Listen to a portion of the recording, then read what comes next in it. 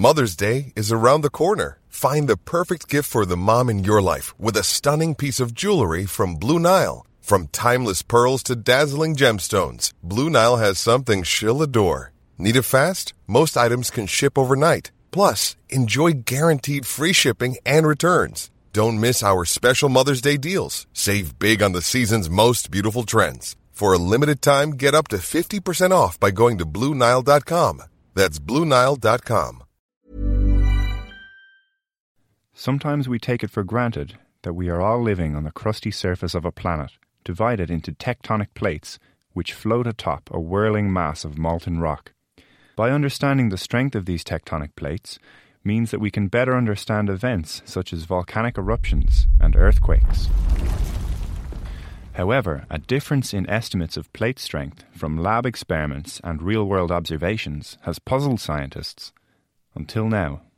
I'm Michael Wheeler, and I spoke to Lars Henson from Oxford University. The Earth's surface is split into a bunch of different tectonic plates.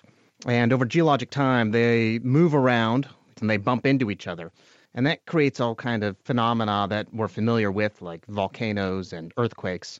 We're trying to figure out what the fundamental controls are on how these plates move around and to get an estimate of how strong one of these plates are. What do you need to do to get it to break? So we're talking about processes that are deep in the Earth, tens of kilometers thick, or it might be hundreds of kilometers thick. The rocks that are involved, they're subject to pretty extreme temperatures and pressures. So pretty tricky to try and replicate those conditions in a lab. That's right. And that's the big difficulty. So there have been people working on this for quite a few decades now. And there's very sophisticated instruments out there, these big apparatus that apply these huge forces to small rock samples and get them to great pressures and high temperatures.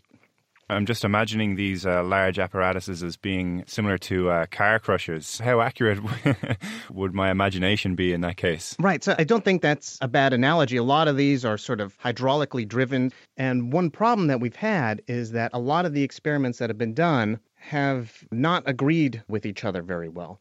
What's the novel aspect to what you've done? We're working with a more modern technique that's producing pretty exciting data. That technique is having the press based at a synchrotron, and a synchrotron is a very intense X-ray source, and so you can use those X-rays to actually see through this large press with the sample feeling really incredible pressures, and you have an image of it, a live image, and you can see it right there and see exactly what it's doing. In real time? In real time. Really incredible. And on top of that, we're using a technique referred to as instrumented nanoindentation. And in this technique, you would take a very small diamond stylus, and it may be millionths of a meter, and you take that and press it into one crystal of the material that you're interested in. And you can generate really large pressures because you're pushing on such a tiny area.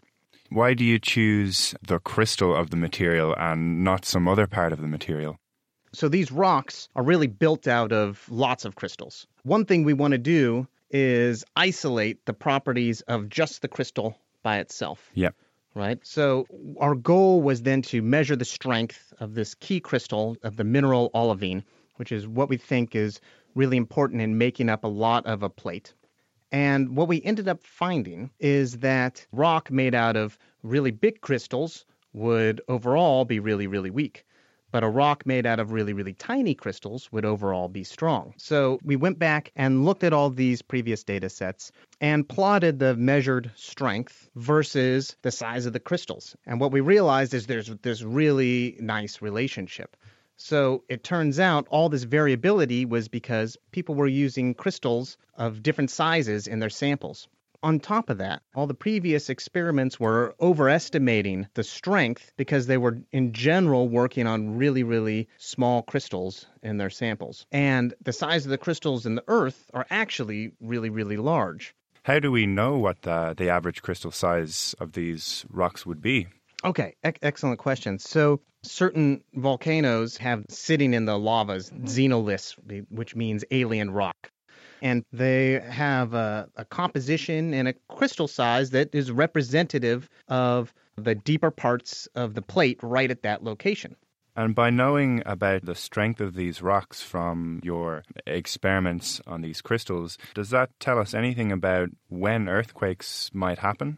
There are certainly links to the earthquake process. So these faults are sitting there. They have a lot of stress building up, and at some point they rupture. That rate of evolution of the stresses on that fault is going to be controlled in some manner by the size of the crystals right in that critical region. So scientists have cracked the case on tectonic plate strength. That was Lars Henson, and his work was published in Science Advances.